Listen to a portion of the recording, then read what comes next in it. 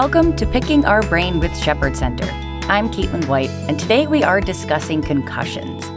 The return of fall sports brings with it a return of a common sports risk, concussions. In this episode, Dr. Russell Gore, the medical director of the Complex Concussion Clinic at Shepherd Center, discusses what causes a concussion, the risk factors for concussion in sports, and how concussions are treated. So let's start with a simple question first, Doctor. What causes a concussion? Well, there are a lot of different things that actually can cause a concussion. Generally, we think of a force that's applied to the head, but it's important to recognize that you don't have to hit your head to get a concussion. You can have a sudden deceleration, suddenly stopping in a vehicle or being struck by another car, so your vehicle suddenly speeds up.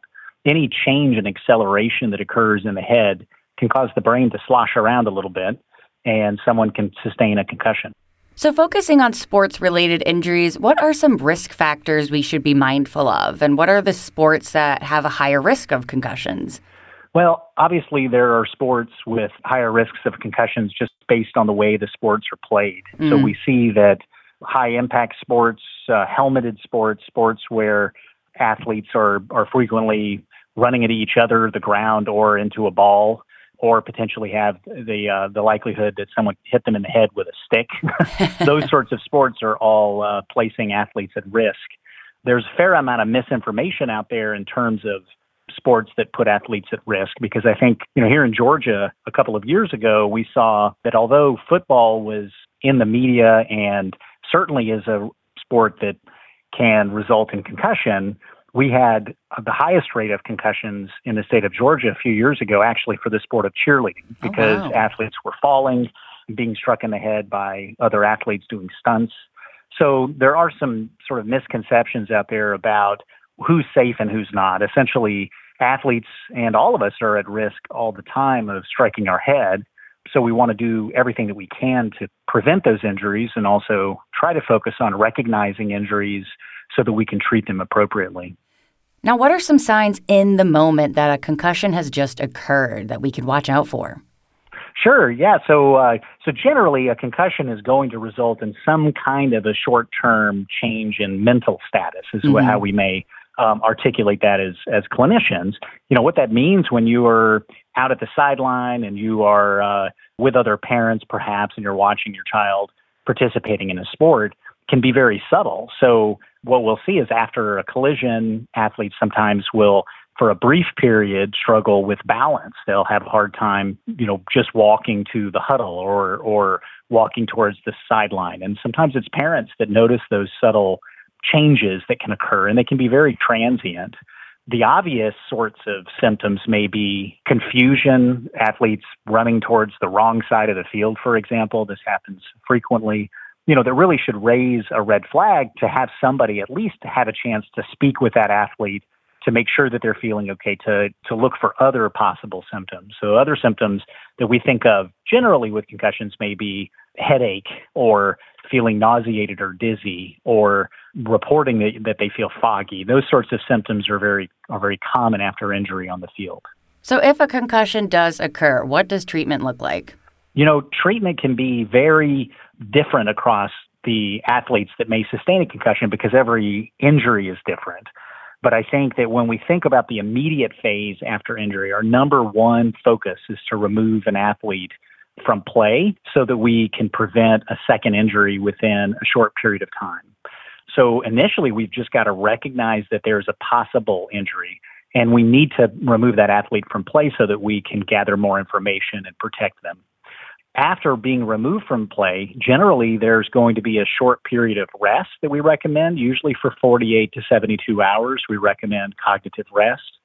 And then this should be followed by a return to play and a return to school protocol, which really is essentially putting that athlete back into the shallow end of the pool, is my favorite analogy, in those areas. So what does the shallow end look like in terms of exercise? What does the shallow end look like in terms of schoolwork?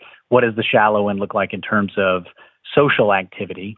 And then we slowly move that individual from the shallow end back to the deep end, ensuring that we're not overly increasing symptoms. That's a typical treatment plan, and this can take a couple of weeks in a lot of athletes. Now, you are the medical director of the Complex Concussion Clinic at Shepherd Center. Tell us a bit more about what the center offers. Sure. So the Complex Concussion Clinic is exactly what we're named. We're really focused on injuries that are more complex, but that can mean a couple of different things. An athlete or an individual that's suffering from concussive symptoms and they're lasting for a long time or they're having a protracted recovery, that certainly just by definition is a complex injury. So once athletes have had symptoms for 2, 3, 4 weeks and the symptoms aren't improving, it makes sense for a more specialized center to get involved. Other individuals may have risk factors for a protracted recovery, and they may need to have more specialized care even earlier in their concussion course. So some of those risk factors may include a pre-existing history of migraine, a pre-existing history of anxiety or depression. For some kids with learning challenges like attention deficit disorder, it's very helpful to have specialized care earlier. So all of these athletes with risk factors may warrant a referral even earlier in their process of their injury so that we can bring a variety of different treatments to the table and ensure that they're going to improve. Well, Doctor, as we wrap up our conversation here, is there anything else you'd like listeners to know about sports-related concussions?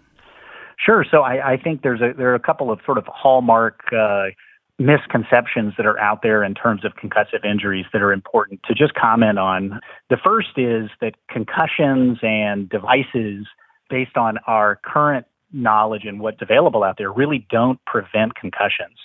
So although it's important to wear a helmet in helmeted sports, for example, a helmet really protects athletes from higher velocity injuries, injuries that would be more severe in terms of brain injury, bleeding in the brain, fractures of the skull.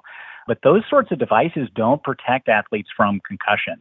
So we need to be careful not to become complacent because we're putting our children in helmets or devices that have been potentially advertised as preventative measures. The biomechanics of the injury really tell us that those devices won't protect you from concussion. So if symptoms arise, you need to make sure to seek help. And then the other primary misconception that I think is really important for folks to recognize is just the recovery time period for a concussion. A normal concussion in an adolescent takes 3 to 4 weeks to recover. So we've had a lot of misconceptions out there about this assumption that all injuries will recover within 1 week.